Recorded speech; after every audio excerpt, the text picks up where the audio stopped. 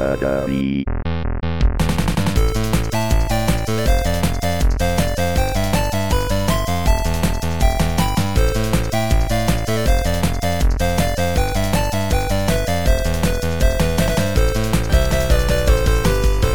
Okay, so we are here to talk about the Avengers Infinity War movie. Probably a movie nobody listening to this has heard of. Only been playing at like art house theaters. It's had a very limited run. Yeah. I heard it toured the film festival circuit first. Hoping to get picked up by somebody. Of course, we're going to be talking about the Avengers, the Infinity War, the culmination of basically all the work that Marvel Studios has been doing in the past 10 years. I, of course, have my co-hosts from the Midnight Drive-In with me, Doug and Noah, who are big comic book movie fans. So, yeah. I guess let's get into it. Doug was telling me right before Noah hopped back on that it was distressing for him. Oh, I mean, we'll get into the specifics of what happens at the end of this movie, but it took me a while. Like all those memes going around of people just sitting quietly in the theater, or sitting in their car by themselves after the movie. Like, that's kind of how I felt, and there was a lot of people that felt that way. I've never seen, like, when a Marvel movie ends, the credits roll, people sit and watch them all. Mm-hmm. I've never seen so many people still sitting after the credits are over and the post-credit sequences happened and everyone's still in their seats. And they're just like, but. My girlfriend waited until we were, I don't know, halfway home from the theater and spoke for the first time, and she just looked at me and said, I just need to hold out hope that it'll be better in the next movie. And I'm like, well, that's a strange thing to say after seeing a comic book movie. All right, so we're doing a quick general discussion, and then we'll have a full-blown spoiler discussion. So the pre-spoiler discussion, it was fucking awesome. You should go see it. Yeah, that's pretty much it. One of the problems with this movie is every fucking second of this movie is a spoiler. Every single thing that happens is a spoiler. Yeah. The only caveat, I'll play devil's advocate for a bit here and say, like, yeah, the movie was awesome, great. You have to have seen all the other MCU movies, and I'm sure most people have. It's not really an issue, but it's not one where you want to jump into the middle of a series and this is your first comic book movie. Well, while we're recording our regular episode right before this, Alan sent me a message on Facebook and said, do I have to have seen Black Panther before I see Infinity War? And I was like, yes, you do. You have to see everything. And I mean, I'm not saying you wouldn't enjoy this movie if you haven't seen everything and aren't familiar with the universe, but you're not going to have the right level of enjoyment or feel the emotional impact of everything that happens without realizing this is, part 19 of a movie series. I would say, with the exception of Captain America, you don't need to see most of the sequels to the individual character movies. You don't need to see Iron Man 2 or Iron Man 3. You don't need to see Thor 2. You don't need to see... You do need to see Thor 3. You do need to see Thor 3. I would say Thor 2, because there's an Infinity Stone in that one. Kind of. You don't really need to see... Guardians of the Galaxy 2. Although you should, because it's awesome. And there are references to it in this movie, even though it's not heavily important plot-wise. But besides that, you need to have seen everything. Look, just go watch everything. Go watch everything. Go watch all the movies. There hasn't been... If you skipped one, you fucked up. Yeah, there hasn't been a bad Marvel movie yet, so there's no reason to not see them all. We keep waiting. Some are better than others, but... Yeah, we keep waiting for this train's going to fall apart at some point. Obviously, it's going to be Guardians of the Galaxy. Oh, wait, nope, that was super fucking awesome. Well, it'll be Doctor Strange. Hey, it wasn't the best one, but it was still pretty fucking awesome. I was going to say, I think the only one that I have a lower opinion of is Thor 2 for some reason. And that's only because I've rewatched all these movies at least once. Because, you got to watch it again to make sure that you're just so excited that you didn't notice it was bad. Yeah. And Man, Thor 2 sucks. It's garbage. That's a bad movie. I feel like they didn't know what tone they needed to go for in that movie. But there is stuff I enjoy in it. I remember it being like the humor working for me in that, even if the plot was a little bit. Yeah. It didn't necessarily fit, but. But we're not here to talk about that. It's Infinity War. So you guys ready to jump into some spoiler talk? Yeah. Rest of the show is spoilers. If you have not seen this movie, do not proceed.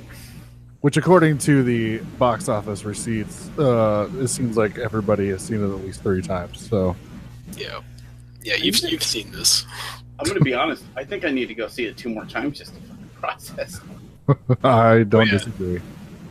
I was technically supposed to go see it again today because my sister was going to be in town with my nephews, and I was like, "Oh, sweet, you guys are going to be in town? I'll take the nephews to go see Infinity War." And then they had to cancel, so they didn't come to town. I should have just went anyway. Yeah, I debated seeing it again this afternoon. I had a little bit of free time, and I'm like, do I have enough free time to go see this movie? Surprisingly, only 2.5 hours. For a movie this big, I figured we were looking at least a 3-hour movie. Yeah, well, I think, and this is part of what Marvel is doing well, is that they are building off of stuff that happened in the other movies, which I said previously, like, you have to have seen those movies. Mm-hmm. But because they are expecting people to have seen those movies, you jump right into stuff in this movie, and you really do, like, literally, the opening scenes are direct follow-up to the last Thor movie. You know, when we get to Wakanda, there's no introduction to that world. You're expected to have seen Black Panther. And so they're able to move along really quickly. And the movie is almost all action because they don't have to stop and explain very much to you because you're just expected to know, and you're expected to have, like, anything that you don't know, you're supposed to not know. And the real example for that is Captain America shows back up with his beard and everything, and he's got his little crew with him. And it's like, you're expected to know that they disappeared at the end of Civil War and that nobody knows where they've been this whole time. Mm-hmm. So it's okay that you don't know, but you're supposed to know that nobody else knows either. Yeah. Well, who wants to start gushing? After you, Doug. Okay, so I think the best thing about this movie, without getting into the specific scenes yet, because we will, the best thing about this movie is, despite the fact that it's like the most talked about movie in a long time, it's still completely bucked expectations. Like, I did not see the beginning of the movie. So when Loki's killed, like 4 minutes into the movie or whatever it was, I had no idea that was coming. The knockdown, drag-out fight between Thanos and Hulk, I didn't envision that happening so early in the movie. I had thought that at some point it would. Yeah, that's something they'll save. Yeah, but then it turns out to not mean anything to Thanos. So yeah, and a great way to introduce that character. Mm-hmm. But by jumping right into the action like that and having action scene after action scene after action scene, what's fantastic about this movie is that it still all felt like it had stakes and it felt like everything mattered. And that's hard to do when you don't have... Normally, you go back to like the Captain America movies, especially the last 2, there's a lot of dialogue and a lot of character development in between the action sequences. And that's on purpose. That's to make the action sequences seem more intense. This movie is able to keep up that intensity without ever having those breaks. I mean, I don't think there's ever like more than a few minutes of screen time that happens before people are fighting in this movie. Yeah, I think the opening scene definitely sets that up. Like you said, Loki gets killed 4 minutes in, and I think that's like, it's hey, everybody know your favorite villain from all the Marvel movies? Yeah, he's fucking dead. That's how badass this guy is. So, and then the introduction of Thanos there, where that big fight with Hulk happens, and you see him beating down Hulk, and you're just like holy shit! Again, like, we've seen Hulk. We know that Hulk, like, Bruce Banner tried to kill himself once and was unable to. We know that Hulk can beat anything, that he takes on these giant, like, Chitauri demon things, whatever those things that were flying through the sky in the first Avengers were. We know all that. So to see him lose a fist fight is fascinating. It's just like, and not just lose, but get beat down. Like, it's, Did you guys think it felt a little bit like the Worf getting punched moment? The what? Like in Star Trek, the Next Generation, there's always a joke about they try to set Worf up as the most badass character, only for the purpose of at the beginning of episodes when there's a new bad guy, he knocks out Worf so everybody can go, "Oh, he's such a badass! He knocked out Worf." Yeah, I agree. It's the same kind of thing. It's an old wrestling move too, where you have the giant guy that everyone thinks could never be beaten, but then everybody beats him. The difference is nothing's beat Hulk before, right? Yeah. Like Hulk's been to multiple planets.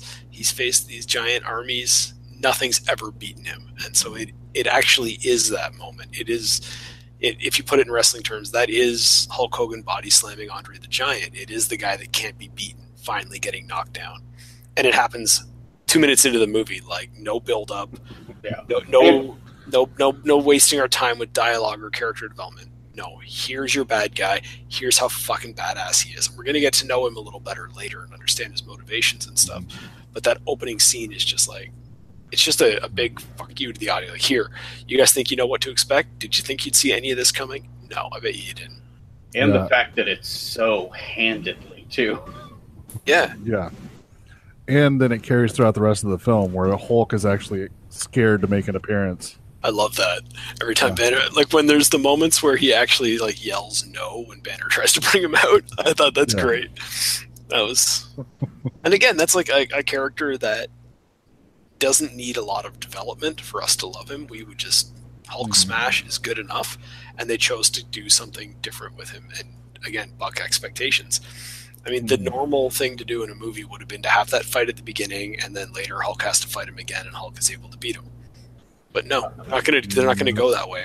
In the trailers, in the Wakanda fight, you see Hulk running across the battlefield fighting.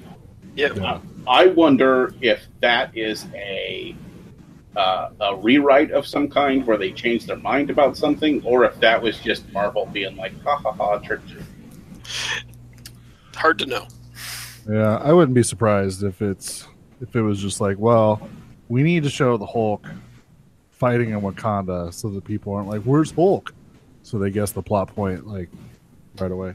Yeah, well, especially considering how much people noticed in those trailers. I mean, how much Hawkeye talk has there been on the internet for the last month because he's not in the trailer? Yeah. Imagine if that was Hulk instead.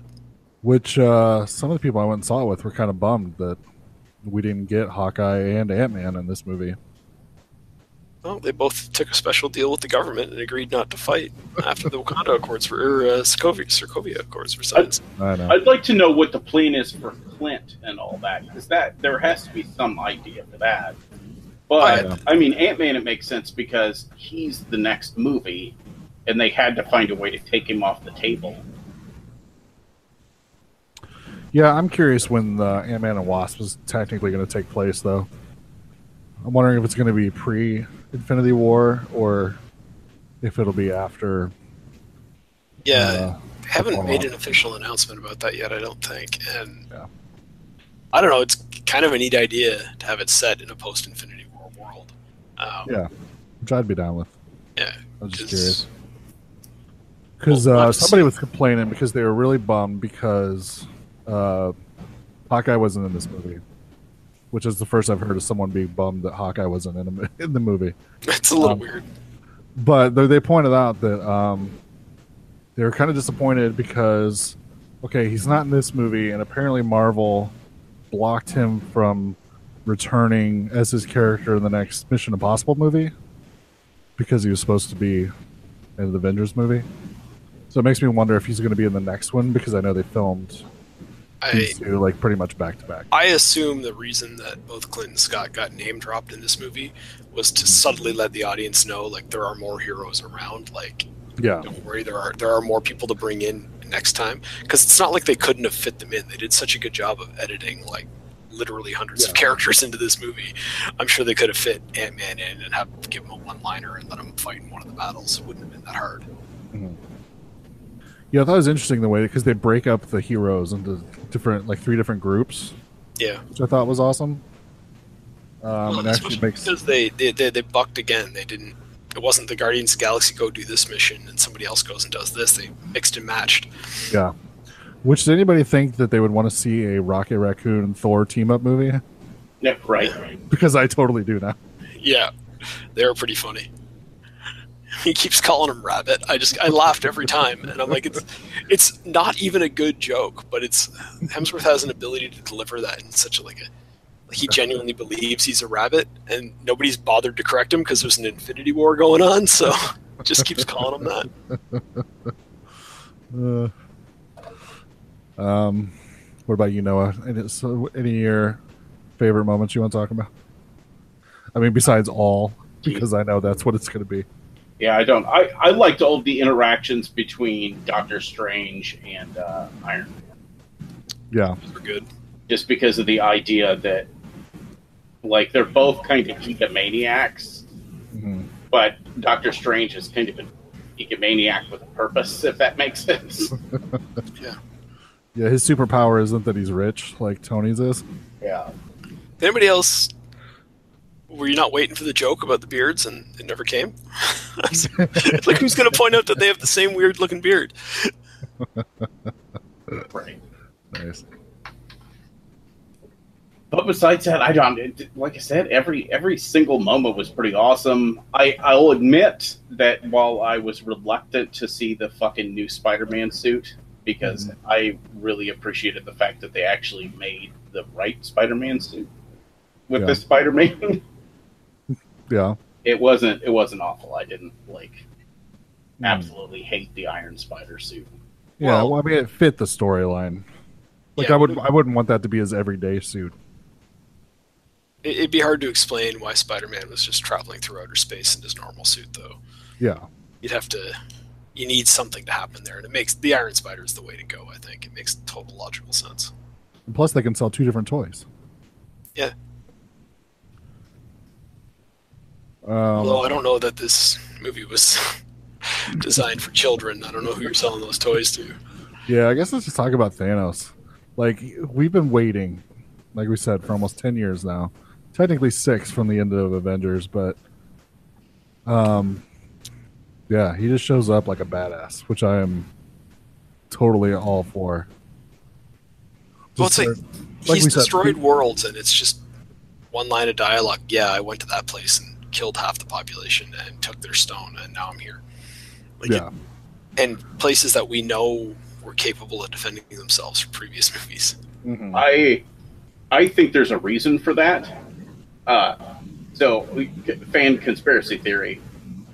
I think they're bringing in Nova in one of the next couple of movies, and in order to juice him up to Nova Prime to actually make him powerful enough to compete with everybody, they're going to flash back somehow to Zendikar getting destroyed and all the Novas dying off.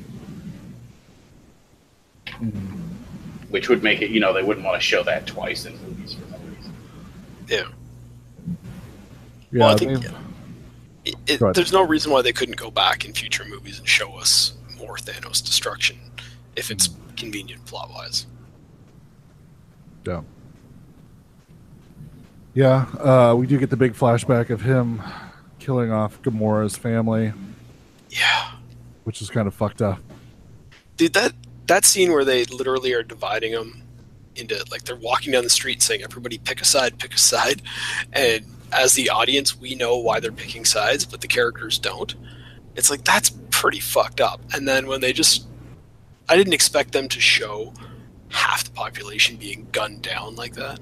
Mm-hmm. When they do it, and Thanos is there, like, distracting little girl Gamora from it, I'm just like, that is some dark shit for a comic book movie. Yeah, he's trying to have, like, this tender moment with her, and in the background you see them just assassinating, like, everybody. Yeah. And it's just, and, like, it is Gangland style, like, just, you people with no weapons line up here, you people with weapons line up here and shoot the people with no weapons. It is so harsh. And he's, like, just shielding her eyes from it so she can't see it. It's like, it gives you an idea about his character where he's so fucked up that he thinks he's doing her a favor right now. Like, don't worry, you don't want to look at that. I'll take you home and raise you as my own. That way you'll grow up happy. Everything will be fine, right? We do get Thanos' ultimate motivation in this movie, Yep. which I wasn't 100% sure how they're going to play it off, because in the comics, and Noah may have to correct me because it's been forever since I read the Infinity Gauntlet. He's literally in love with death. Yeah, and he just does it to impress her, whereas in the movie they actually give him somewhat of a reason, and it's one of those reasons that I think makes him a good villain, because he feels like he's doing the right thing even if nobody believes him. Yeah. Well, because when he gives his little speech about Mhm. why he's doing it, you're like, yeah, that all makes sense. Then the logical conclusion is we kill half of the universe's population. All right. I don't know if I fully support your plan anymore now that you've given me the full details. Yeah. Yeah, he gives his sort of backstory from his homeworld of Titan, and they show a little flashback of that it was like this prospering world and stuff, but they knew there was not going to be enough resources to sustain their population. And he broached the idea of that they just do a random lottery. So rich, poor, whatever, it would be fair. And they would just kill half the population. And they turned him down, and Titan fell into ruin. So he's like, I'm just going to do this on a grander scale and do it for the entire universe. Yeah, I'm going to save the universe by killing a part of it. It's the thing is, it's a similar plot line to Kingsman, right? It's Yeah. it's not a completely new idea, but when you say it, you're like, oh yeah, that follows, and then you're like, okay, but you're gonna kill half the people. That doesn't. How is that a win? Like, you know what I mean? At the end of the day, you're like, it doesn't seem like it's a fair solution at all, even though everything you said is logically correct. Well, plus, if you kill half the people, the other half are gonna have children and repopulate. Oh yeah, it's just a matter of time till you have to do this again. Mm-hmm. Yeah. And I think there was something about the coldness with which he approached it too, because he just said half, every planet half, and I'm like, he's not doing the math here and saying, okay, we could kill only 12% of the people on this planet and have the same impact. He's just half. It's just, who gives a shit? Half. It's just half for everybody. And there was something odd about that. That was just, it was, yeah, I guess cold is the best word I can come up with. You know, at some point you go, well, are you sure this is going to work? Because that's an awfully big price to pay, and then what? You know? Yeah, so we get to see Thanos just mow people down in a search for the Infinity Stones. We get to revisit the Collector. Sort of. Which, did anybody notice the Arrested Development Easter egg in the background? I didn't notice it in theaters, but I read up on it after. Yeah, so did I. Did you notice it, Noah? I'm not a big Arrested Development person, so I don't know. Oh, you're a fucking moron. One of the characters from Arrested Development was in the Collector's collection. Yeah. Just inside like one of the cases, there's just a dude, and it's David Cross. Yeah, David Cross dressed up as the Blue Man from the Blue Man Group. Which, yeah, when the credits were rolling, of course, I was paying attention towards the end, and it said characters from Arrested Development used with permission from Fox or whatever. It's funny. I was like, what the fuck was that? And I had to go home really? and look it up, and I'm like, oh, that's what it was. So, it was pretty Yeah, funny. I was going to say, if there were a lot of Easter eggs in this one, I think I missed them. I was so like... because it's so nonstop. Yeah, the action is so heavy in this movie that there's probably a bunch of shit I missed. I'm sure there is. And Yeah, I'll I've go watched back to it one day. I've watched some of the Easter egg videos on YouTube, but there was nothing that like super blew my mind. A lot of it was like, them, yeah, what they're calling Easter eggs are just things that happen in the movie. yeah, just callbacks to other movies, essentially. Noah, I know you had to be excited with the creation of Stormbreaker. Oh, yeah. Which, Doug, were you aware of what Stormbreaker actually is? No, not really. I mean, I know that it's a really fancy axe. Yeah. Made by the greatest thing that has ever happened on screen, which is Oh my God. a giant midget. Are you kidding me? A giant midget? That's the best thing ever. I was wondering how they got Peter Dinklage to play that role, because he's always been adamant that he will never play a dwarf in any type of fantasy film. Oh, really? Yeah, very adamant, because he doesn't want to like fall into the stereotypes of what a lot of little people actors get stuck in. Mm-hmm. Okay, but what if they approach him and like, yeah, but he's actually a giant, so you're actually bigger than everybody else? And he was like, sold, I guess. Yeah, I mean, it is a unique character that is not. He's not going to be typecast as that. It's not going to be like every movie there's Peter Dinklage as the 12-foot tall midget. That's not going to happen. So, so Thor ends up with Guardians of the Galaxy, of course, because they go to the distress call Thor's ship after it gets destroyed. And then, the team splits up with Rocket Raccoon and Thor and Groot going to... what the fuck was that place called? Do you guys remember? I can't say it right. No. I just know Drax called it a made-up word. Yeah, it's the place where they make all of the weapons that Thor can use, those godlike weapons. They forge them using the strength of a star. And Thanos had already been there to have them make his gauntlet for him, and just basically destroyed everybody. And encased Peter Dinklage's hands in metal, so that he couldn't make new weapons. Yeah, which is pretty fucking sick when you think of it. Yeah, like it's almost worse than killing him. Thor asked to have the Stormbreaker created, which is the weapon that Beta Ray Bill was given by Odin back in the day. And there was a Beta Ray Bill Easter egg in Thor Ragnarok. He was one of the faces on the building of the former champions or whatever. Okay. The fact that we haven't got a Beta Ray, I'll say it 1,000 times. The fact that there is no Beta Ray Bill movie yet is a fucking sin against everything. Yeah, so... It's one of the best comic books ever written. Do you want to explain who Beta Ray Bill is for people that don't know?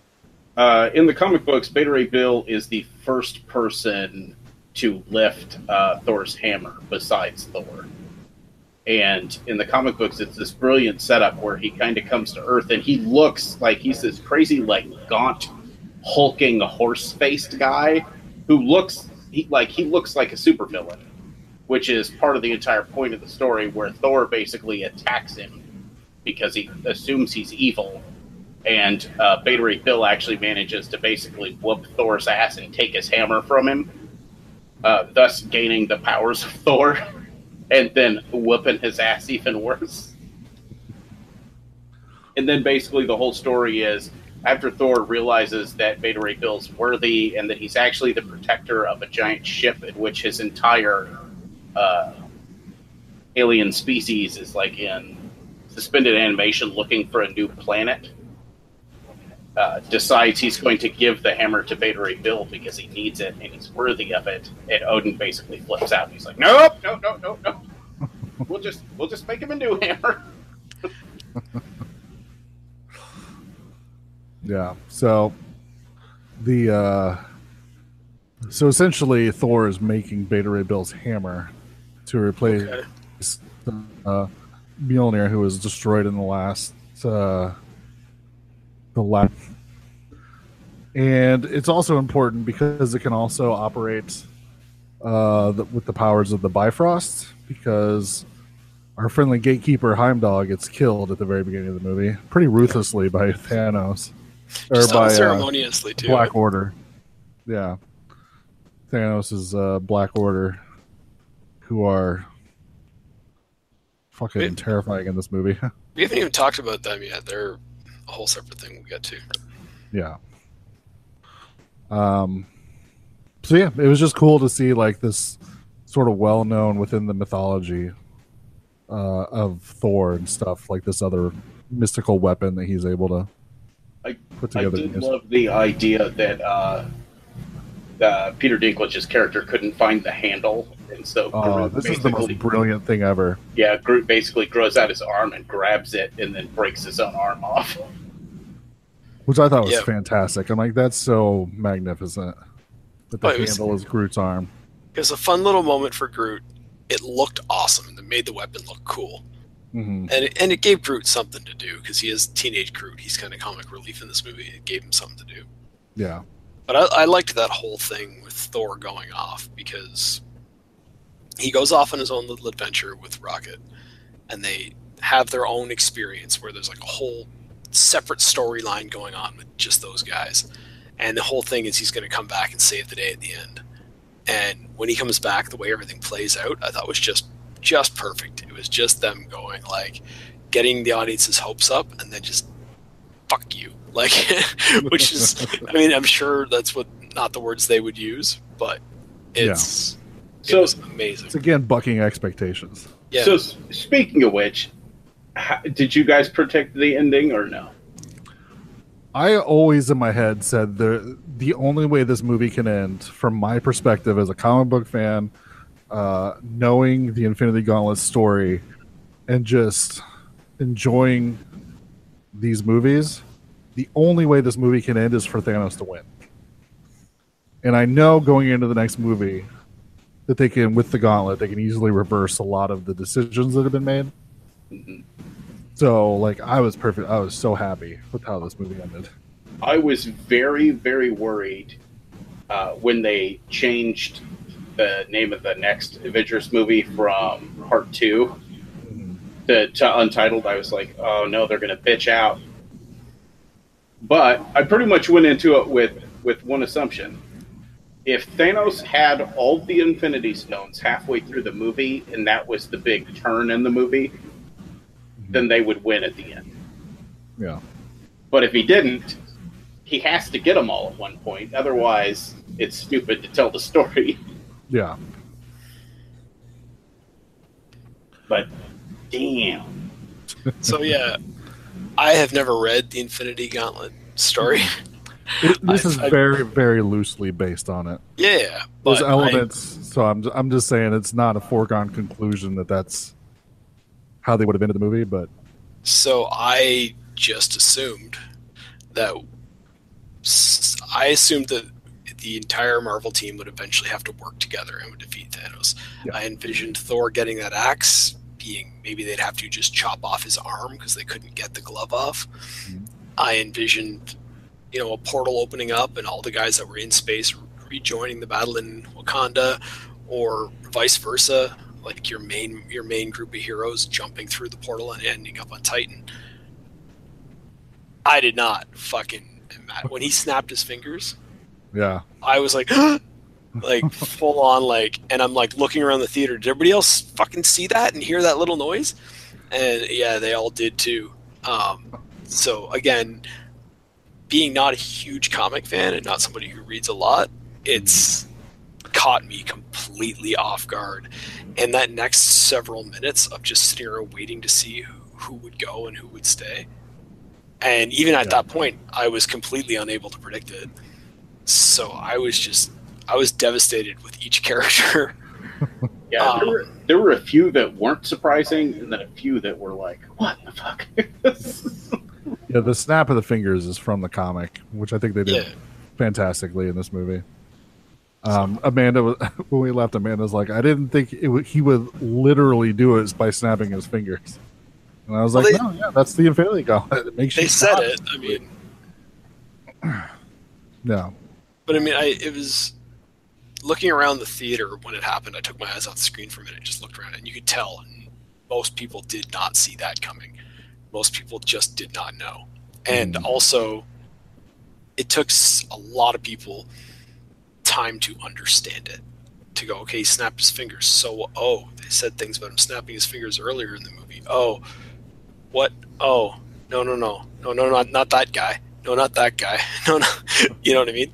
This would have been a fun thing to have, like, cameras on people's faces to watch their reactions as it happened. And I'm sure, like, different people reacted to different deaths on different levels. For me, it was Spider-Man. Yeah. And that's partially it is just my love for Spider-Man. I've been a Spider-Man fan my whole life. I grew up with that character. And the fact that they give him the sad death that you're like, oh. Yeah. But I mean, he's a kid, right? Like, I mean, was he supposed to be in this movie 15, 16? And then he when he turns, the performance from Tom Holland is amazing. He turns and he's like, Mr. Stark, like, what's happening? Like, you can feel that, like, that confident kid that is just, all of a sudden shit got real and he's scared and he turns to his father figure and is like, help. And there's nothing fucking Tony can do. And it is just, I nearly teared up. I'm like, I can't believe I'm about to cry in a fucking comic book movie. Like, it is so powerful. And the thing is, he doesn't get that much screen time in this, and he's only one movie deep. But it's executed so well that you feel like your old friend is dying. It's like if your neighbor's kid like was crawling towards you asking for help, and there's nothing you could do to save him. It's like, holy shit. Well, the impact was amazing on me. I feel like you're living through Tony in that scene. Yeah. Since Tony's so invested in protecting him and everything, and, you know, specifically told him to go home and even told his AI to, you know, make sure he got home and everything. Yeah. And then, of course, he dies by something that Tony cannot prevent. So I'm super interested to see how they're going to play that up with that weighing on him in the next movie. Before it obviously gets reversed. But yeah, I think that's going to be awesome character thing for Tony Stark in the next movie. Well, and again, like, getting back to that bucking expectations comment, like, we've been told that Spider-Man is going to be a very important character in the next phase. Mm. So I just assumed he was going to be... I thought Avengers 4 was going to be where he took over. Like, to be honest, like, I thought we'd lose either Iron Man or Captain America or both in this movie. And Avengers 4 would be Spider-Man stepping up into that major role and having to lead this team to go do whatever the hell they're going to do. And that was just all taken away. Like, it's just, no, everything you thought was wrong. Yeah. It was interesting trying to predict who was going to eat it and then being so wrong. I think the only two I got right were, like, Vision was going to have to die. Yeah. And Doctor Strange was going to have to die. Mm-hmm. Because he's too powerful, so you can't just leave those cards on the table. Yeah, and plus with Doctor Strange's whatever you want to call it, where the eye cannot be handed over without it being freely given or whatever. Mm-hmm. Of course, he was going to have to end up dying, although he did it. Yeah. Now, the good news is, for all of our talk about how depressing all this is, because of Doctor Strange, we know that this was actually a happy ending, right? Because Doctor Strange looked into the future, saw 14,600,000 and whatever possibilities, and said, only one of them do we win. And then he voluntarily handed over the Infinity Stone. Yeah, it's pretty hand-fisted, too, because there's also the line of, if I have to choose between saving everyone and saving you, I'm going to let you die. And then he saves him. Which means he was saving everybody. He wasn't saving Tony. Yeah. 100% agree. Now, I do think that, like, we are saying this, it's pretty ham-fisted, it's pretty obvious. I don't think most people picked up on that. No. Like, I even forgot about him. I even forgot about him looking into the future until you just said it. Yeah. Like I'm sure a lot of people listening to this think it's obvious, but imagine if you're like a casual film goer who's just been like, like, oh, these movies have been really good, and there's, you go to the theater and see them all once, and that's it. And then this happens, you don't pick up on all these little things. They're all there, and people will be talking about it on the internet for months now. But I think it was executed so well that the average film viewer is just going to be, holy shit, all these people are dead, and what are we going to do? Yeah, there was like some people I've talked to. Some people I've talked to didn't even know that the next Avengers movie was next summer. Yeah. Okay. So they were really like flabbergasted. They were just like, they fucking killed off Spider-Man and the Guardian, like most of the Guardians, and just like all the Guardians, right? Except for Rocket. No, Rocket goes too. No, I don't think Rocket goes. I think it does, because I think you see Groot dying, and he's all upset about it, and then I think you see Rocket die, right? I don't think Rocket does, but honestly, I'll have to. Yeah, so many people went that I don't remember. But I mean, people were just flummoxed because they're like, "But like, we're supposed to get another Spider-Man movie and another Guardians movie or something." Like, they just thought, like, "Oh, they're just like killing everybody off."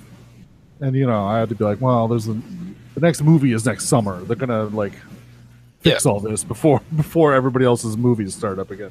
Well, I like the fact too that they did set up a good expectation where so far we've only had 2 main characters die before this movie, and that was Yondu and Quicksilver. Yeah, and the fact that they never came back, you know what I mean? So they did do the good. The knife is real. And I think they earned that. No, I think the question that remains open is how far back are they going to turn time? Because prior to the big deaths at the end, we did see several characters die, and several major characters. Like, are those guys really dead? Like, is Loki coming back? Well, with the Infinity Gauntlet, I don't 100% know if they need to even turn back time necessarily. The Soul Stone can bring people back from the dead. Yeah, Soul Stone should be able to bring people back from the dead. Half the world's population, though. I mean, I'm assuming they're going to shuffle the deck. So it's going to be about changing something that's going to be like a cascade effect. Okay. And that it's not all going to be exactly the same whenever it's done. If that makes sense. It's going to be interesting to see where it goes, because to my mind, the right way to do it would be to roll back the final moment, have him not snap his fingers. But then that means, like, Gamora's dead. It means Loki's gone. There's a number of notable deaths that happened prior to this.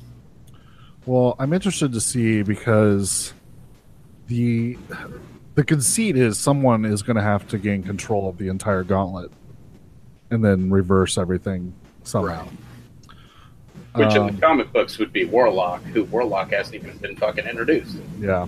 James Gunn said he's definitely not showing up in either one of the Avengers movies. So Warlock isn't? No. What in the sweet fuck are they doing? Apparently he'll show up in the next Guardians movie, but he's not going to be a factor in this. So that's kind of upsetting. I don't know. Well, again, though, they're doing a really good job with these movies of just making sure that they are true to the comics without retelling the stories exactly, so that people don't know what's coming. Mm-hmm. And at this point, like, you just got to hope that they keep that up and that the next movie is good, even if it's not exactly following a particular comic storyline. Yeah. Because like Gamora, we haven't even talked about that yet. Gamora, of course, knows where the Soul Stone is, and she finally agrees to take Thanos there so he doesn't kill Nebula. And then we get there and we see a big return from somebody we haven't seen since the first Captain America movie, which is the Red Skull. I'll tell you what, out of all the things that happened in the movie, that was the one I wasn't ready for. I was like, oh shit! I was the same way. I was like completely caught off guard by him being there. And I kept like wondering, like, how many other people in this room even know who that is, right? Like, because literally the day before I went and saw the movie, I had a conversation with somebody and they asked, like, when's Red Skull coming back? Because apparently he's still alive. This is like a non-geek who had just read one of those articles, what you should know before you go see Avengers. And I was like, oh, I don't think that guy's coming back. Because I'd read that, like, Hugo Weaving doesn't want to do it and all this. And I'm like, God, they just won't bring that character back. It's fine. He's out there if they ever need him. But so when he shows up in this movie, I'm like, well, I just said this wasn't going to happen. I don't know shit. Yeah, not played by Hugo Weaving, though. Yeah, he looked good. Not a big deal. No. Yeah, I mean, the whole thing was, it's just CGI enhanced. And apparently one of the guys from The Walking Dead, like one of the newer characters. Okay. Are you up to date on Walking Dead within the last, like, 2 seasons? Nope. I am, yeah. I hate to boil it down just to this one characteristic, but it's the only thing I can think of. He's the gay guy who Oh yeah. that Yeah. they met up with, and then his husband, whatever. I won't spoil that. Apparently, he's the one doing the voice Okay. because apparently he's good at impressions or. He did a good job. Yeah. So Yeah. So we find out that Red Skull has been tasked, I guess, sort of by the Tesseract or just whatever power to guard the Soul Stone, and it's an Infinity Stone that he sort of guards, but has no hope of ever attaining. yeah. So it's basically just torture for him. Yeah. And then we find out that you have to sacrifice something you love dearly to gain the Soul Stone, which Thanos then kills Gamora, like throws her over the cliff, which was a heartbreaking scene. The fact that they actually like have Thanos like showing emotion over having to make this decision and then crying the whole time while he's doing it, I thought was fantastic. I love the fact that Gamora's reaction to it is kind of everybody else's. It's like he doesn't love her; he just thinks he does. He's a fucking psychopath. Yeah. I thought it was a great moment for Thanos too, because when he throws her over, he gets the stone, and you're like, oh, so she was wrong. The stone would know better, right? The stone would know if he didn't actually care for her. So he did have a genuine father's love for that person. Does genuinely believe in his mission enough that he was willing to throw his daughter off a cliff to her death in order to get the stone, in order to complete that mission. Mhm. But he's still the bad guy. So we've got this sympathy for him, but we're like, but then he threw his daughter off a cliff. So it's like, on the one hand, you completely understand his motivation to accomplish this mission and realize how important he thinks it is. But on the other hand, it makes him an even worse character than we thought he was. Yeah. It's really well done. The character is, especially in a Marvel movie, you don't expect the villain to be this complex, but he really is. And he's... Especially for him to be able to deliver, since we've been waiting 6 years for this. Yeah. To be able to deliver this sort of complex character, I think is really cool. The way I tried to explain it to my brother is that this movie is the Thanos movie. It's not the Avengers movie, if that makes sense. Yeah, totally.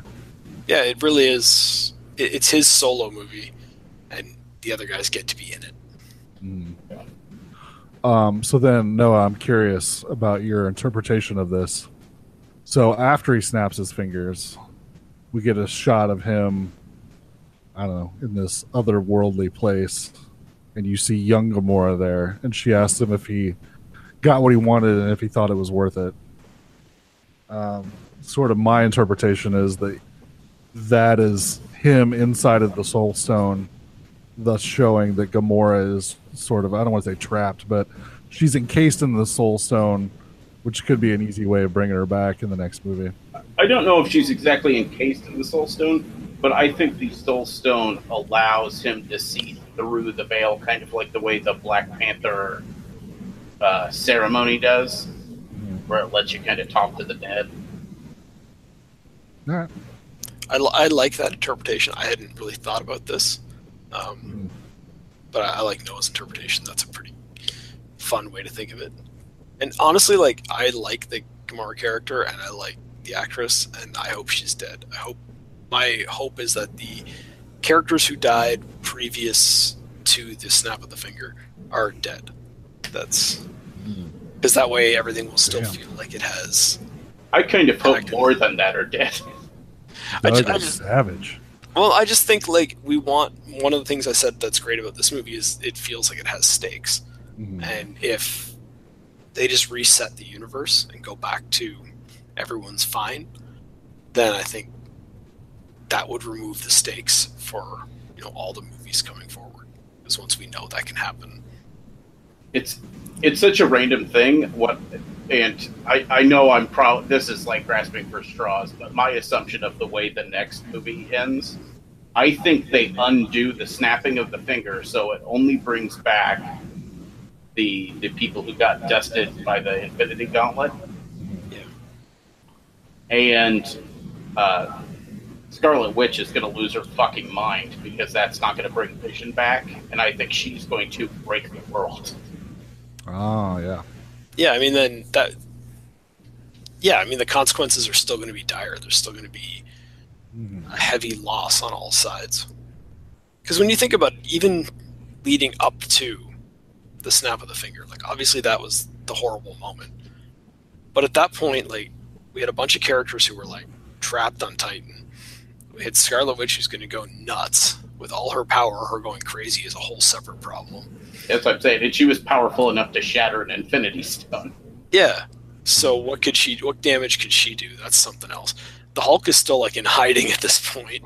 So God knows what's going to come from that in the future movies. You've got, like, I mean, Wakanda is going to be devastated with the losses they're taking in this war. And, you know, they've just opened themselves up to the outside world, and now they're weakened. That's a whole separate problem that we're going to have to deal with in future movies. Like, there's so much going on that could have major impacts in future films if they choose to have it, without having to reverse everything and bring your Lokis back and things like that.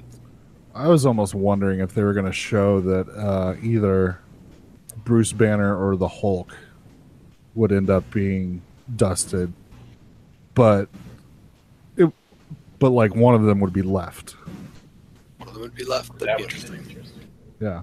Although they don't resolve that at all, because is he still stuck in the fucking wall at the end? Oh yeah, that's a good point. Yeah, they haven't resolved that at all. But I can't remember if you see him come walking out at the end or not. I think he might come walking out after, because he's in the Hulkbuster armor at that point, so he could. It wouldn't be far fetched for him to get out from the wall, right? Yeah. Yeah, I think Noah's saying we just don't know if he got dusted or not.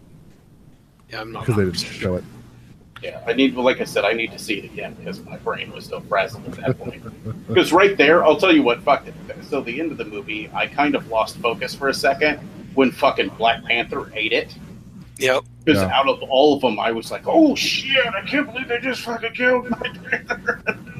That's the one that... Yeah. And the thing is, it happens casually, which is what's fascinating about that death. Here's like this guy that just, like, you know, a couple of months ago was the biggest superhero movie on the planet, or biggest movie on the planet, and then just he just drifts off into nothingness, just like that. Just very calm, very casual. He's in the middle of a fight, and it just happens. I do believe I had an awkward, like, British reaction to it. I saw him, like, dust, and I went, oh. oh my. Like, oh, what's all this then? What's this then? Oh. Jesus. Seriously, I'm no joke. I made that noise in the theater, and I'm sure everybody around me was like, what the fuck's wrong with this dude? I'm sure they weren't, because they were probably all reacting to different deaths in similar ways. Oh my god, the people next to me and behind me at the end, whenever you have Thanos, you know, sitting on the green hill smiling, and the credits start rolling, flipped out. Yeah.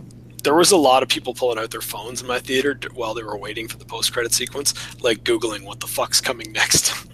You could see them doing it. Like, you could hear them mumbling under their breath, like, when's the next Avengers movie? We gotta know what happens. It's like, I kind of got enjoyment out of that, because that's kind of like them being us. Like, that's a proof that we've taken over the world. That's a mainstream audience acting like geeks. Yeah. I was going to say, also, during the dusting, you get the last key to the Doctor Strange thing, where, you know, he says we're in the end game, and then he doesn't seem surprised whenever he starts turning into dust, and he tells Tony it was the only way, and then vanishes. Mm-hmm. Yeah, I mean, and that, again, that's your proof that this is really a happy ending, despite the fact that it's hard to feel that way about it. I do love the fact that basically Iron Man's ending of this movie is him alone, and everyone else he was with is dead. Yeah. Yeah. On Titan, nevertheless. Like, how the hell is he going to get home? Because that's that flashback to the first Avengers movie where he has the flash where he thinks he sees the future and everybody's dead but him. Yeah. Yeah. So do we think Iron Man and Captain America both die in the next movie? I don't know. I mean, it's so hard to make a prediction, but it does feel like it's set up perfectly for them to work together one last time. Yeah. So, because that's the thing, they did not get to share any scenes in this movie. No, because So they're my not on feeling- speaking terms. Yeah, exactly. But I'm saying, like, even the other ones, they've sort of come together. Yeah. But, like, the big two that need to have that resolution have not had it yet. So my guess is, okay, if they undo the snap, like you guys had mentioned, then they will sort of have to end up sacrificing themselves in some way, shape, or form to just sort of end up defeating Thanos, and that's going to be like the big thing is, okay, yeah, this is, we're horrible with each other right now, but like we've got to do this one thing together and put all that shit aside. So I think it's going to be interesting. It's a really... The only reason I'm not agreeing with your prediction is because I was so wrong about who died in this movie that I don't want to pretend I know what the hell's going on. Well, sadly, I'm thinking of that real world style because I know Chris Evans' contract is up, and he said he's pretty much done after the next Avengers movie. But see, then Robert Downey Jr.'s is up with the next movie as well. He's been talking about moving on from it. So, see, honestly, what I was thinking was that Captain America would die in this movie, and that next movie would be around in some sort of flashback sequences, while either Sam or Bucky put on the mantle. And, like, you're not going to get a standalone Captain America movie with somebody else under the cowl, but having somebody else put on the cowl for an Avengers movie could be pretty cool. I was kind of expecting at the end of the movie to have like whatever it's called, New Avengers kind of setup, where I thought it was going to be like Spider-Man, Rhodey, and a couple other people like that, but kind of like sidekicky-esque characters. That's sort of, like, again, giving those people the opportunity to step it up in the next movie, but it seems like they're going to get one more Avengers movie out of this original lineup, which is fine by me because these guys are all great. They're all like cast well, and they're all still doing the job really well, so it doesn't bother me. But it's interesting that they've managed to prolong it one more movie. Yeah. God damn it! I want it to be next summer already. Oh. Yeah. I'm really excited for Captain Marvel just because I want to see how they tie everything back together. Yeah, I guess we can talk about that. The post-credit sequence, which I wasn't like, I don't know, I wasn't in love with this post-credit sequence.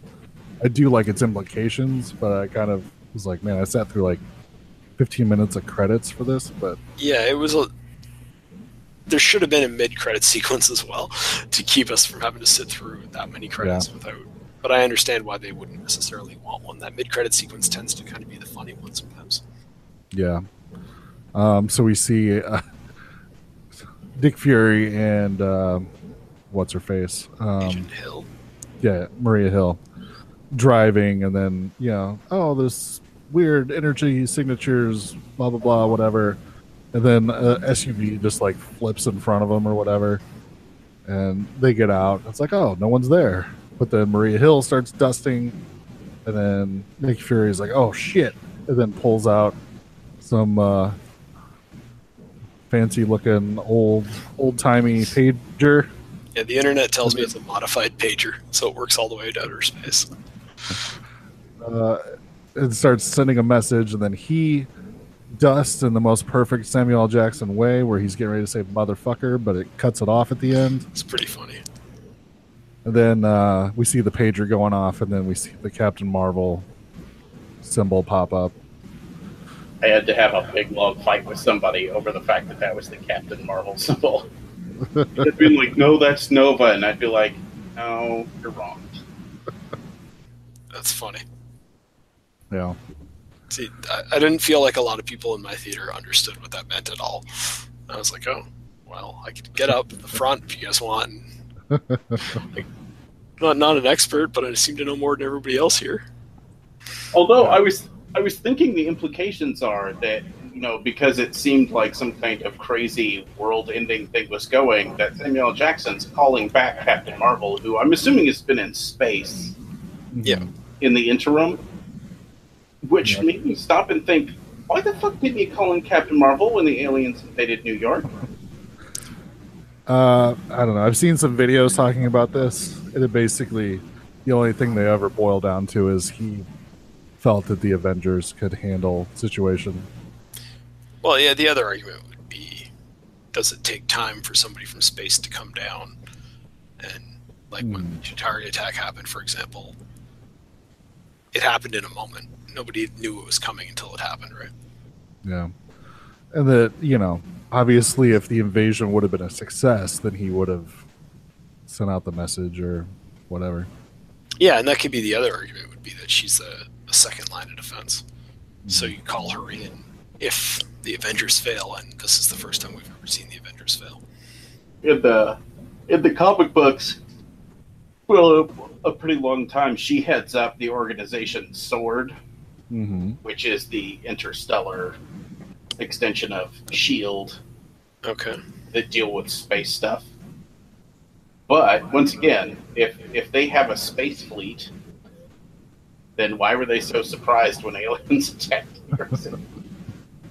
Well, keep in mind, Nick Fury, I don't think, was that surprised, right? Yeah. He was never the guy that was like in complete shock when aliens came down. He was just like, we got to get our shit together and do something about it.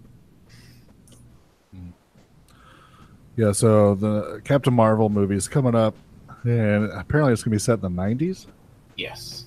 And they have a younger Nick Fury in it as well. So I don't know if they're going to do that creepy de-aging thing on Samuel L. Jackson, or if they're just going to hire somebody who kind of looks like him. I think they're just going to take the eye patch off. I was going to say the nice thing, they could really just like give him a clean shave and take the eye patch off, and they're like, oh, younger Nick Fury. Maybe give him hair. I don't know. Technically, if they're going to make it the 90s, he's got to have the big afro with the big mustache. He's got to wear that black suit and walk around with John Travolta all the time. So he'll just be Jules all over again. That's my dream. He's dealing with all these other characters. That's what happened with Jules at the end of the movie. He went off. He was going to wander off on his own and go on adventures. It's true. Or be a bum, depending on how you choose to interpret it. So any other favorite parts? I feel like we're skipping over a bunch of stuff, but I mean, there's so much. Again, it's what's your favorite part? All is the answer.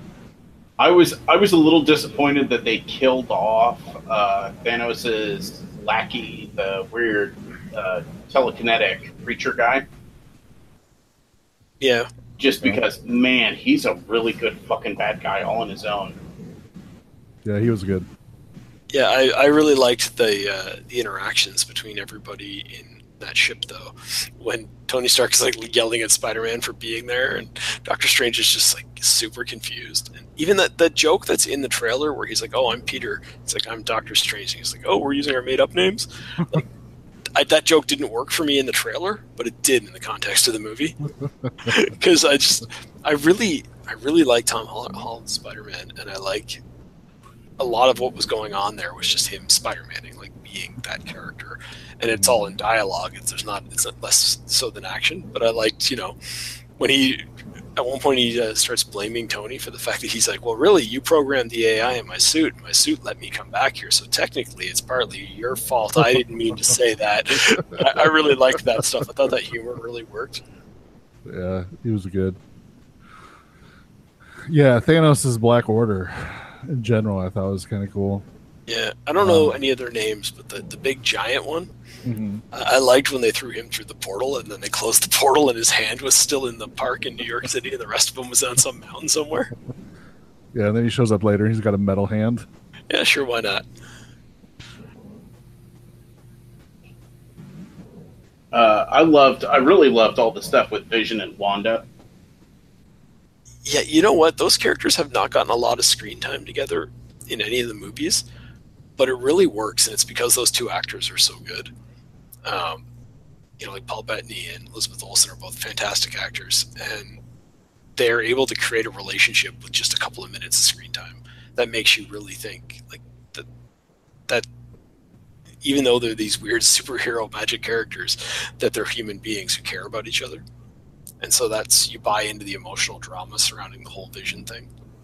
I do love the fact that pretty much it seems like, with the exception of Tony, every single person who took Tony's side in Civil War in this movie has apparently thought better of what they did. Well, do the list. Who I mean, I don't know if that's true when it comes to like Vision and stuff. I think those characters are kind of sneaking off doing their own thing. Yeah, but Vision wants to abandon all of it. He wants to walk away. He doesn't want to necessarily go on either side. Trying to think who else. Like Rhodes is still pretty much on Tony's side. Well, not really, because he pretty much has the whole line where he tells the general the only reason why they're criminals is because you said that they're criminals. Yeah, but I guess to a certain extent you're right. I saw that as this was more of that was less about the Civil War aspect of it, more of everything has gone to shit so bad we need all the help we can get. Because there's some lines of dialogue there from Captain America as well where he says like we're in a war, we're here to fight. It really doesn't matter whether you like the fact that we're here. It doesn't matter whether we like the fact that we're here. This battle needs to happen, and we're the only ones capable of doing it. Mm-hmm.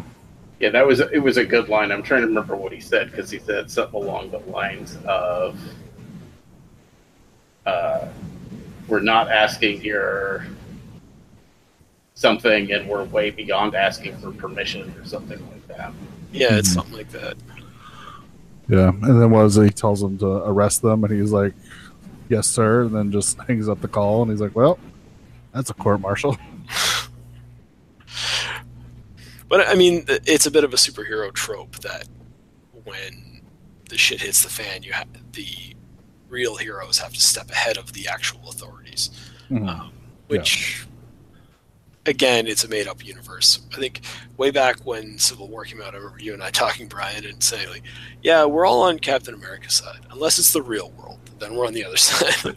in a comic book movie where everyone seems to agree with the one side. Everyone wants Captain America to have the freedom to do whatever he wants. But in the real world, no, I would want him regulated. Yeah. I dropped out for a little bit, so what did you guys continue talking about? Well, we were spending a lot of time talking about the relationship between Vision and Scarlet Witch, and we were both fans of it. What did you think? That was good. I mean, I knew they were together in the comics, so that's not surprising. They did a pretty good job of showing, I guess, that relationship sort of starting and them having to hide it at the beginning. Her watching him die twice at the end of the movie was a pretty hard gut punch. Yeah. Happening to kill him, and then it not being worth anything, and then having to watch him die again. I was like, Jesus, that's fucking brutal. I didn't even think about the time stone. I mean, I was kind of trying to just passively watch it without trying to expect what was going to happen. But when he fucking reversed time and then the gem reformed, I'm like, holy fuck. This is like the worst thing ever. Yeah. You just killed the one you're in love with, and now, like, oh, you didn't even have to do that. And now, he's still dead, so. Well, because in the moment, I was thinking, okay, so, like, he reverses time, Vision's back. But, I don't know, I thought, again, I kept assuming that axe was going to chop off that arm. I guess I've seen too many Star Wars movies in my life. I'm just like, so I just assumed somebody's arm's going to get chopped off, and I thought, like, that might be the perfect moment for it. Well, and technically, if you watch Phase 2 of the Marvel movies, somebody in every movie loses a hand. Yeah. So yeah. that's not Actually, a a good wild expectation. It was all precursor to this, but yeah. I was waiting for that, and so that's when he turned back time. I was thinking to myself, it's a bit of a cheat because they killed Vision, but now he's back, and then they're still gonna win the day. I'm still assuming they're gonna win the day at this point. And then when he crushes into Vision's skull and just rips that gem out, I'm just like, oh well, that looks like it's hard to come back from. Yeah. Yeah, which I loved sort of the interaction with, they have to figure out how to separate the gem from Vision without killing him. And of course, the explanation is to go to Wakanda, which makes it so that Black Panther's sister can do all of her tech stuff and whatever. And so I was super happy to see her. But yeah, I felt like that stuff was fucking tense for me. Like, she's trying to separate all this shit, and she's like, I'm not gonna have enough time to do it, but we're gonna do it anyway. And then she's pretty close, and then the fucking people break in and shit, and I was like, fuck, so goddamn close. Still wrong. Yeah. Well, because everything they did at the end of the day, it's a lot of what makes this movie hard to watch is every time they do the heroic thing, it backfires. So, the right thing to do if they had just killed Vision when the idea was first had, they would have solved the problem.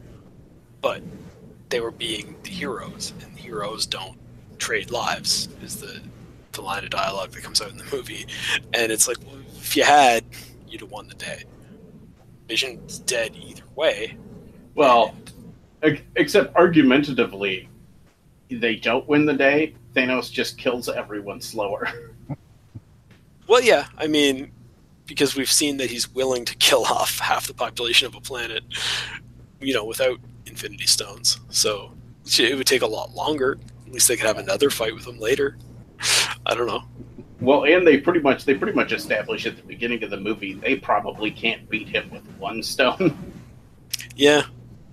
Yeah, I mean, again, he beats up Hulk. It's handed. Yeah. Did you like the part where Loki got all arrogant and he's like, "Yeah, but we have a Hulk." He's just repeating the lines he's heard before. Yeah. And then it's like, Loki can't win when it comes to the Hulk. It's kind of funny.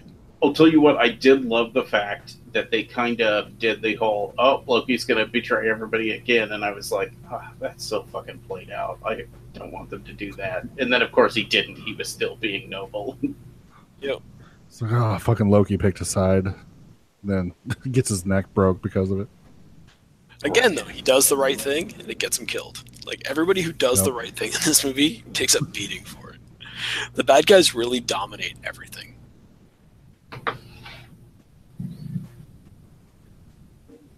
Yeah, it's fucking brutal. Let's see, what other parts have we not talked about yet? We get to see Thor interact with all the Guardians, which was a lot of fun. That was pretty fun. He shows up being all suave, and Star-Lord gets really... when Star-Lord starts doing the deep voice, yeah. And then the other people start pointing out that he's gained weight. He's so muscly, and you are fat. Well, I especially like that because it's like Chris Pratt, famously was a chubby, out of shape guy and got all buff and became a superhero movie. And then to turn around and make that joke, that sort of meta joke at his expense. And then after they said it, I'm watching him going, he is a little chubbier in this movie than he is in the past movies. And so now I'm the whole time I'm racking my brain, did he put on weight for this movie or did he show up a little chubby? And they're like, well, write it in. They get in the Guardians movies, they don't do a lot of super close-ups or anything. And in this movie they do. And I think it's the first time I've noticed that Star-Lord has the God damn it, the Joe Dirt facial hair.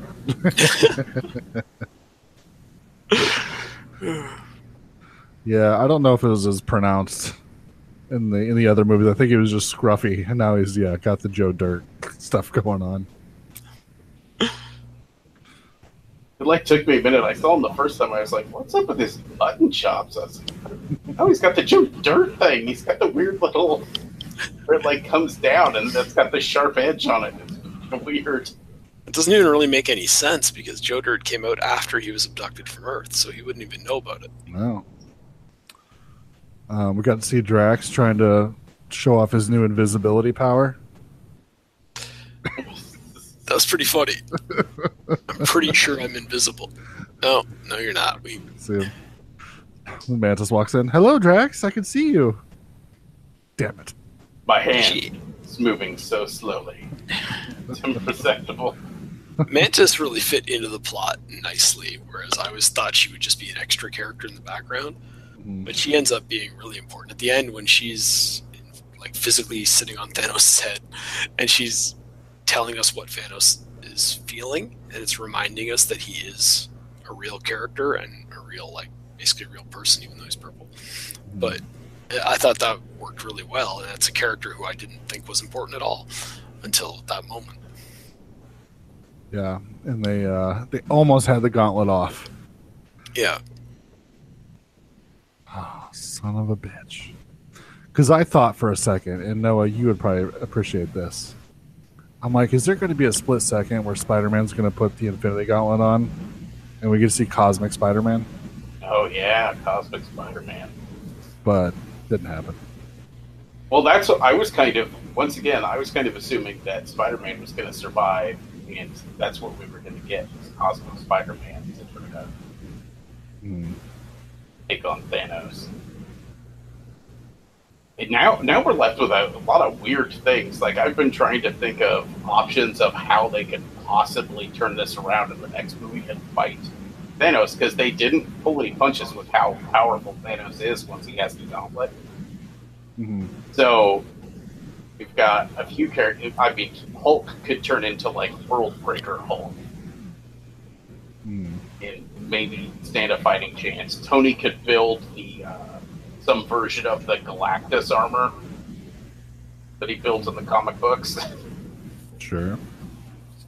I think I mean Captain Marvel obviously is going to be the big addition that's going to help take Thanos down. But plus, you never know what thing they've got waiting for us that could even be original to the movie if it's totally, whatever it is that they have to go and get to fight Thanos, but the remaining characters go and get it next year.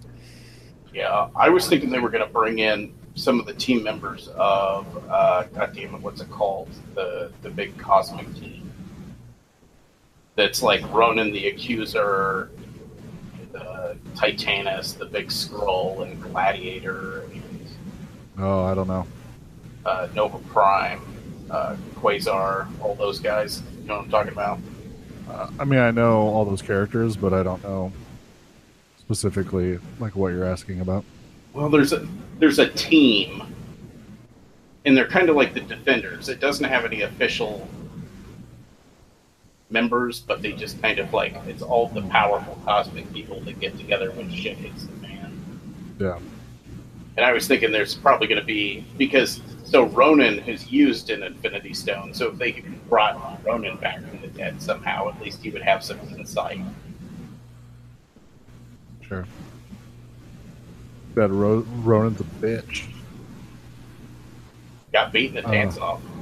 Yeah. Oh, we lost him again. Yeah, I'm not sure what's going on there, but yeah, so I'm not up to date with all these characters you're talking about, but I have to assume that the next movie is going to be, the main characters are going to be our existing characters, which is kind of interesting to see how are they going to make those characters strong enough to take on the guy that they're not currently strong enough to take on. I don't know. I was thinking maybe they would do the thing where they'll juice up Captain just because, Captain America is kind of the flagpole. Yeah. And maybe do a thing where Thor will give him the axe, which will give him Thor powers, and then maybe Tony will build him some kind of super armor. And I think it'll definitely be a coming together of all the characters somehow. It's like, I don't know, like the end of season 3 of Buffy or whatever it was, season 4, where they all had to like put their auras together and give all the power to one person to go and have the big fight. It's season 4. Yeah, it was because when they were fighting Adam in the lab. But like, could you see that though? Like Tony has to make new armor, and Thor has to give up his hammer, and I don't know, Spider-Man has to loan him the web shooters or something, and they all have to give everything to Captain America so that he can go and do that last fight. And he goes down. He goes down and dies in the battle, but ends up taking out Thanos in the process. Mm-hmm. I mean, It's possible. that's something that could happen. I don't know. Again, I am trying not to predict because I was just so wrong on this one. Right. See, but I like being wrong. That makes it even better. It's true. Well, yeah. I'm trying to figure out at the end of the next movie, are they going to destroy the Infinity Stones, which is a possibility, or are they going to do Infinity Watch and split the stones up and give each stone to somebody to take off? Mm-hmm. Because they've got a couple members of Infinity Watch in the groups already. Because like Nebula ends up with a stone. Mm-hmm. Drax. Yeah, Drax. Yeah, I mean, it could have given to the Guardians all together and have them sort of be Infinity Watch. Yeah, Warlock ends up with a stone in the comic books. And Yeah. then, spoiler alert for a possible future movie, Thanos. They actually give Thanos back one of the stones. Oh yeah, that makes sense. Well, it ends up being a whole thing where they don't tell anyone who got the last stone, which is the Reality Stone. And there's a whole thing in the comic books where the Reality Stone's missing forever and a day, and then finally you find out that they gave Thanos the Reality Stone and then just dropped him off on a planet. It let him like live in his own little world. It's not a bad plan. You'll be happy here, right? Just stay over there. Yeah, that's pretty much it. They're like, here, with the stone, you can just make your world whatever you want it to be. So if all the contracts get signed and all the whatever, do you think there's any possibility of either Fantastic Four or Silver Surfer in the next movie? I don't see that. I don't know. See, I have to assume that they have the next movie scripted out. Yeah. I don't think that Marvel Studios lets them do what they did in this movie without knowing.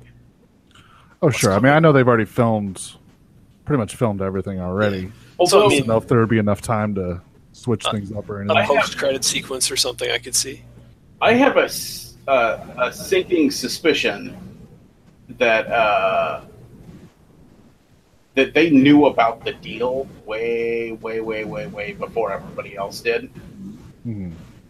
Because, like, the bad guys in the Captain Marvel movie are apparently the Skrull. Yes. And in the time that they would have been writing and getting that movie ready, they would not have had the rights to the Skrulls. Yeah, there's big back and forth about where the Skrulls actually landed. If they would be a Fantastic Four property or whatever. Because the Chitauri were essentially supposed to be the stand-ins for the Skrulls in the first Avengers movie. Yeah. But then I heard somewhere else that they said, no, we've had the rights to the Skrulls. We just didn't feel like it was a good time to use them or something. I don't know. So I don't know what's true. It's hard to know what to believe in those things too, because sometimes I think they also like will use the characters or claim that they have the rights to the characters to create the public perception that they do, so that when the time comes, they can be like, "Well, look, everybody just knows we have the rights to this character," and that's their way of trying to settle the debate. Yeah. So it's not always they're not always being genuine when they speak publicly and saying what they believe. They're saying what they want to be true. Yeah. Sure. There was some. I know the rights argument was between, because like the first appearance of the Skrull, I do believe are in a Fantastic Four comic book. Mm-hmm. Technically makes them Fantastic Four property, but they're also in the mythos of the Marvel Universe is the whole Kree Skrull war thing that happens. Mm-hmm. and something to do with that big thing would make it other comic books property. So who knows? It's hard telling. Better people than us know the ins and outs of all that. I don't know. Anything else? Again, all is the correct answer for how good this movie was. Yeah, I mean, I'm trying to be the devil's advocate and point out what's wrong with this movie. And other than the fact that, I mean, that you could argue lack of character development, stuff like that, but we have all that built into these characters as they come on screen. We don't need it in this movie. Yeah. So, again, you could argue that this movie is not designed for an audience, except for an audience that's familiar with the game before it. But so what? It's part 19 of a series. If you haven't seen the first 18, if you haven't seen most of the first 18 movies, you're probably not going to see this one. I was getting ready to say, it's not a good standalone film, but it's not a standalone film. Yeah. And that's a fair defense of it. So, as far as like anything that was really standout good, I think something we haven't mentioned yet is like just how many characters they were able to shoehorn in. Yeah. And like, do you guys remember? Because I woke up this morning after I saw the movie last night. I woke up this morning, and the first Avengers was on, and it feels like quaint. This is only 6 years ago. But do you remember like people sitting around talking about like, do you think they can really get all of these characters into one movie?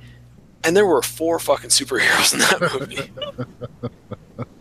So it's like, at that point, that seemed like an accomplishment. And a mere 6 years later, we've got, I don't know how many in this movie, but it all felt natural. Nothing felt like shoehorned in. Like when Thorne and Rocket went off to do their thing, it didn't feel like, oh, we're adding in a little storyline to give them something to do. It felt like it mattered. When Iron Man meets Doctor Strange for the first time, it doesn't feel like, okay, we're forcing these characters together. It legitimately feels like, yeah, Doctor Strange would know who all these people are and know where they all are and just goes and gets the ones he wants to meet with. And it amazed me how well everyone was able to work together and how naturally the script brought them together without it feeling forced. Even the trip to Wakanda, which some would argue would be the most forced part of the movie, made complete sense because we already knew Bucky was there and we already knew that they had the technology to deal with the problems that the characters were facing. Yeah, that's the great thing about having sort of all 18 other movies like we had mentioned leading up to this. So that backstory stuff is easy. It's like, of course they're going to go to Wakanda. Yeah. So you've seen the technology from that last movie? That's definitely where I would go. So yeah, it makes it much easier. I had a point. I completely forgot what it was. Okay. Well, you know what I do want to see now as a result of this movie, though, is I want a Secret Avengers movie. I want to know what the hell Cap and his team have been up to during this 2 years. Because they look like they haven't slowed down a bit. Like they've been always fighting the fight. And the question is, what is that story? Because I bet you it's cool. Oh, totally. And I love the idea that they could just make that movie if they decided they wanted to. I mean, obviously getting the contracts together and all that stuff aside, that could exist. And I love that. I love that there's whole movies that we're not getting to see that have happened since a couple of years ago, last time we saw these characters. I believe I read somewhere they said there's 48 main characters in this movie. Yeah. Those are the main characters. Yeah. So, holy shit. Like, I'm trying to imagine, like, hit down, like, I open up IMDb and you hit page down and you're still on, like, Peter Dinklage's character instead after going, like, Wong is on page 3. You're like, that guy's pretty important storyline wise. He matters. Like, Jesus. Well, he's got to protect the sanctum, Exactly. He's like, yeah, I can't deal with this. I got to go protect all of our important artifacts and whatnot. So, makes sense. That's what his character would do in that moment. Exactly.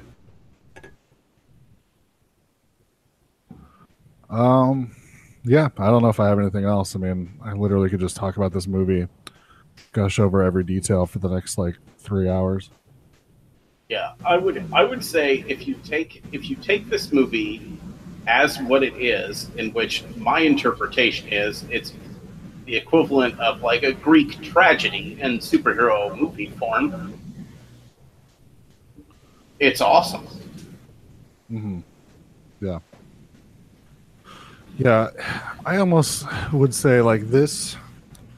This is almost. I mean, this is obviously what we've been waiting for ever since Thanos turned and looked at the camera at the end of Avengers. Yeah. But really, this is almost just like the setup for the next movie, which is, I think, going to be probably even more bonkers. Because now that Thanos has the Infinity Gauntlet, it's just like, well, now we're going to have to ramp up everything to end up stopping him. So, well, it'll be interesting in the next movie because it's cleared the board so much.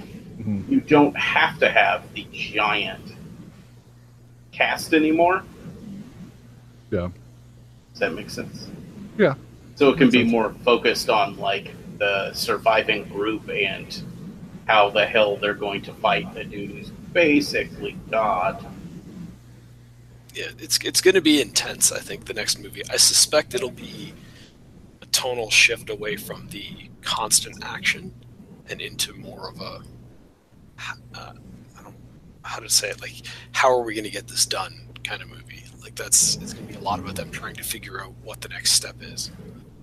And a lot about the rejoining. And I do think a major part of the movie is going to be about Captain America and Iron Man coming back together.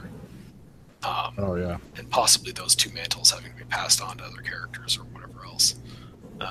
So it's going to be awesome, I think. I have like eternal faith in these guys now, the Russo brothers, to keep making great movies because they're 3 for 3 now, and they're probably like 3 of the best out of the 19. Yeah, which I agree with.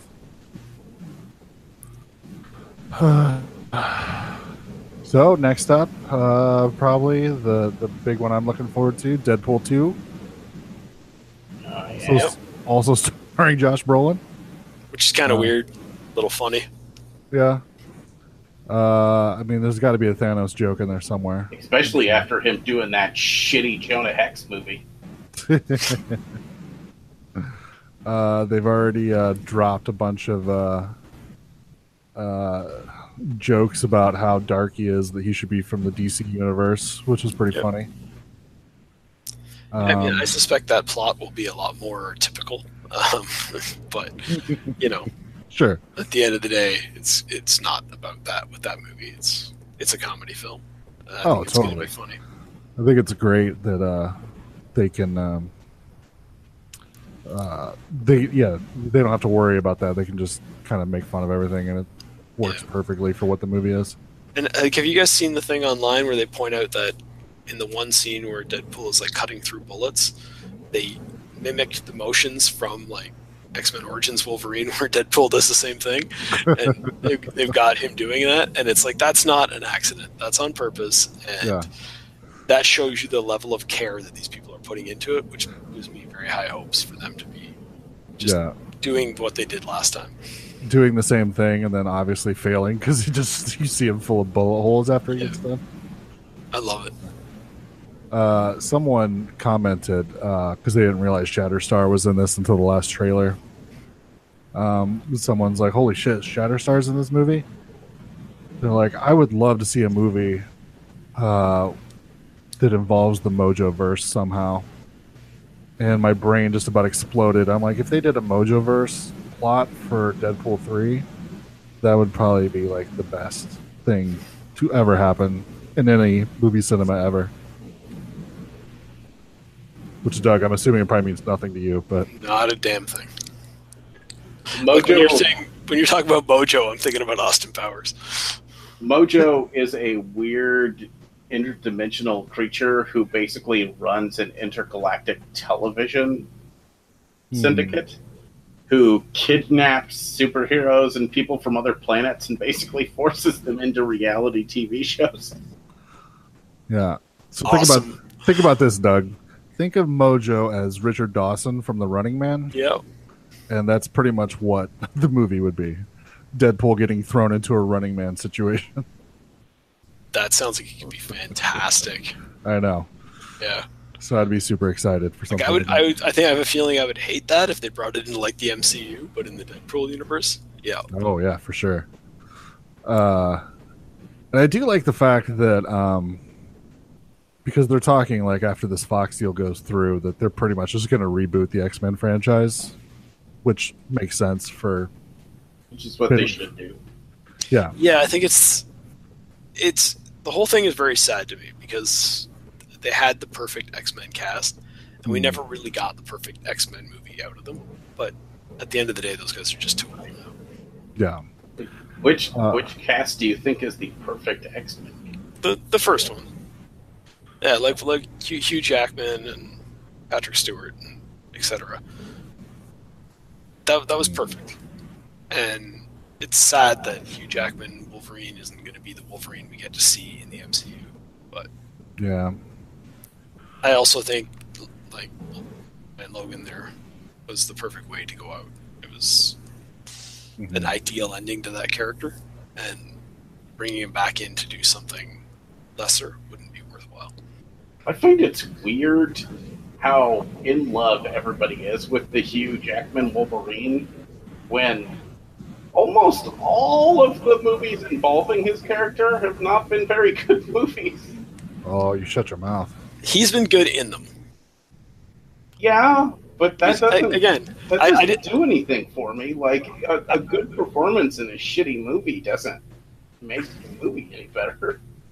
No, but that's what I said. It's sad that we had such a perfect cast and then never got a great movie out of it. With the exception of Logan, which is a great movie. I mean, the first X-Men movie was okay for the most part, and the second one was all right, and then Logan was pretty good. Yeah. Come on, Days of Future Past? Yeah, Days of Future Past was good. It was okay. It was again. I'm not. You shut your whore mouth. They're not great movies, and that's my problem. They are like Days of Future Past was pretty good. Logan was excellent. Logan, I'll go as far as call great. And then First Class was a really fun movie, but it didn't involve most of the original cast. Mm-hmm. And then there have also been the other movies. So my original point before we got sidetracked how good the X-Men movies were was that they're going to reboot the X-Men franchise, but then they can just totally explain away stuff so that they don't have to reboot Deadpool. Well, I don't want Deadpool interacting with the MCU. You just keep him. Really? What he's doing. Yeah. Oh, I think that'd be fantastic. I would actually prefer all of the X-Men stuff stay separate. X-Men in the Marvel Universe does not fucking make sense. And I love comic books and I love Marvel comic books, but every time the fucking storylines touch each other, it gets weird and stupid. I don't disagree with that notion. Yeah, superheroes are great unless they're mutants, fucking pieces of shit. How dare they be born with powers? Well, this guy was born with powers. Yeah, but he's an alien. That's okay. Yeah. But I totally want Deadpool to interact with the MCU. I'm not saying he needs to be like in an Avengers movie, but in the context of a Deadpool movie to have access to riff on whatever. Oh, yeah. Totally if he wants to make jokes about that, I got no problem. Yeah. I think, once again, from now on, he should be in all of the Marvel movies, but not as a speaking role or interacting. It should just be dumb shit where like they're running down the street and he's sitting in like Starbucks in his full Deadpool gear, like drinking a drink for no reason. I still said doing George Lucas-esque special editions of all the movie where you just digitally put Deadpool in the background and stuff that makes absolutely no sense. would be my favorite thing in ever. And also for commentary tracks with Ryan Reynolds as Deadpool over each movie. And Yeah, the 'cause- You know what you could do? You could have 2 commentary tracks, one of Ryan Reynolds actor commentary track and one of Deadpool commentary track, and they just have the same commentary track on the DVD twice. Just to fuck with people. I was going to say, the last question is Venom going to be good? I don't understand how you have a Venom movie without Spider-Man. No. And I know there's like, well, maybe they're keeping the cameo a secret or whatever, but No. I don't know. I still Yeah, don't get it. No, they're fucking almost as bad as DC in what they're doing, which is that they're trying to jump ahead and use some future storyline that they can make now in an attempt to advance their character. The problem is those storylines don't work unless you build up to them. They should have, when the deal went through to have Spider-Man join the MCU, they should have had a conversation and said, look, we want to do an Agent Venom movie in fucking 5 years, 6 years. Help us get there. And they could have worked their way up to it. And it could have made sense, right? You just had Spider-Man in space. We know there's a possibility of him being in space in the next movie. Mhm. Fucking, so the symbiote attaches to him and you have half a Spider-Man movie where he's in a black costume, problem solved. It's not that complicated. It's the whole rated R thing. They just don't like it. Mm. It's frustrating because I mean, Deadpool, you can tell they're wishy-washy on Deadpool too, but basically Disney's opinion so far is, well, it makes money and people like it, so we're not going to get rid of it because that would just piss people off. Mm. but you could do, a 14A Deadpool or a Venom movie that could be just fine. Like I keep telling everybody, I think the best thing they could do in this Venom movie is you have Tom Holland in the movie, full Spider-Man get up and everything, but you call him Scarlet Spider and Riley. And that's the funniest fucking meta thing you could possibly do. Yeah, they're not going to do Yeah. that. Now normies would have no idea what was going on. But I have no faith in this Venom movie because even if it's a good movie, it's not going to be a good Venom movie. So Well, and the rumors are that the villain's going to be Carnage.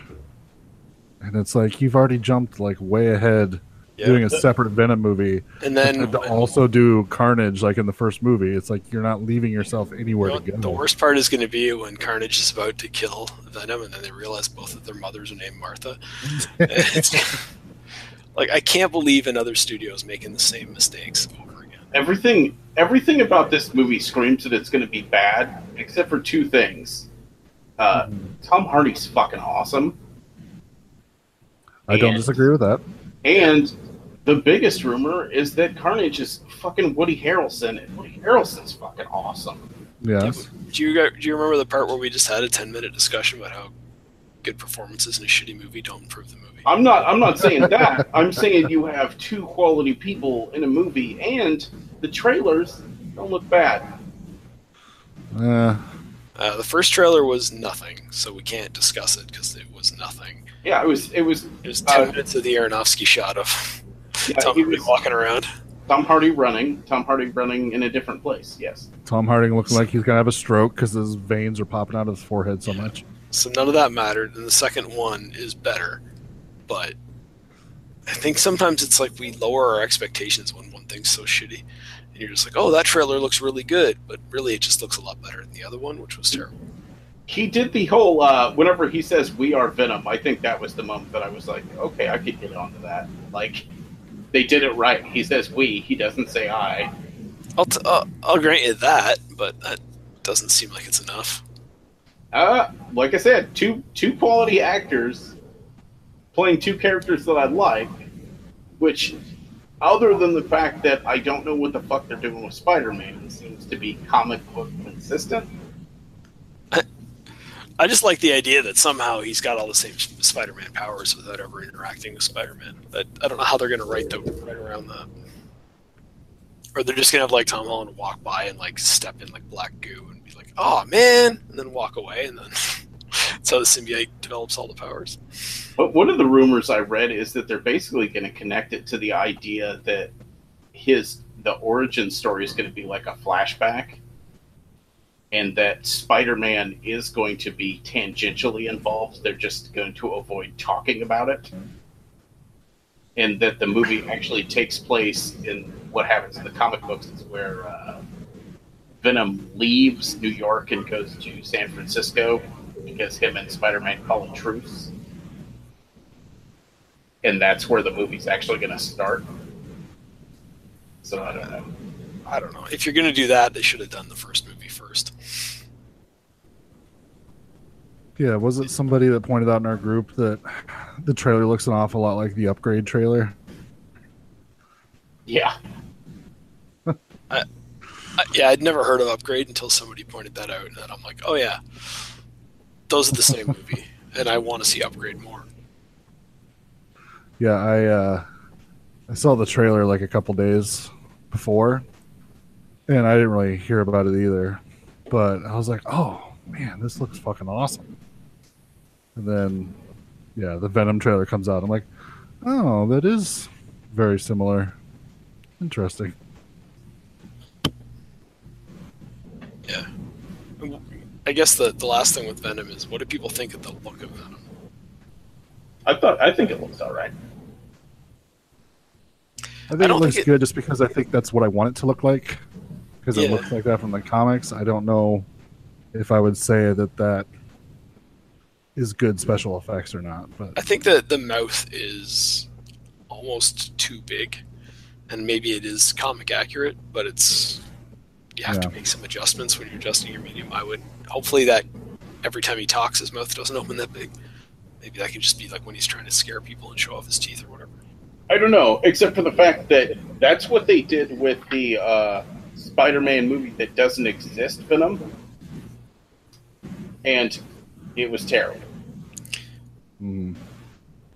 But the special effects weren't the problem in that movie. Oh, yes, they were. Everything was the problem with that movie. They were part of the problem. There was many other problems. That's what I'm saying. Like, the Venom effect sucked. The big Sandman effect at the end where he turns into a giant, like, kitty litter box that's gained sentience. You know? It was terrible. Everything's terrible. Except for all the Sandman parts for the first part of the movie. All that stuff is good. All the stuff Sam Raimi wanted to make a movie about. Yeah, if you just get rid of everything else that happens in the movie besides the Sandman origin story, you're good. Well, yeah. I would say not retroactively putting him as helping the guy that shot Uncle Ben. All right. Spider-Man 3's been shit on enough. And Doug's going to get to that next week since he just watched the first two. Yeah, we'll see. My niece is going to want to come over and I'm going to tell her to go to hell. No, can't come over. Can't do it to ourselves. All right. Well, this has been fun. Infinity War. For some reason, if you've listened to this and have not watched Infinity War, you're ridiculous. Well, yeah. You're probably pretty upset with us for spoiling. Yeah, but you were warned. So, yeah. Loved it. Can't wait for the other movies we just talked about coming up, like Deadpool and Ant-Man. Deadpool. And Ant-Man and the Wasp. I'm super excited for Ant-Man right now because I want to know how it relates back to this. Yeah. Because I think I saw something where you actually do see that he's wearing the ankle bracelet, so we know it's at least post-Civil War. Mm-hmm. And he's been confined by the authorities. Yeah. So, yeah. It's going to be fun. Lots of good stuff coming up. I don't know. I don't know how to wrap this up, I guess. We should have thought of a clever way to wrap it up before we started recording.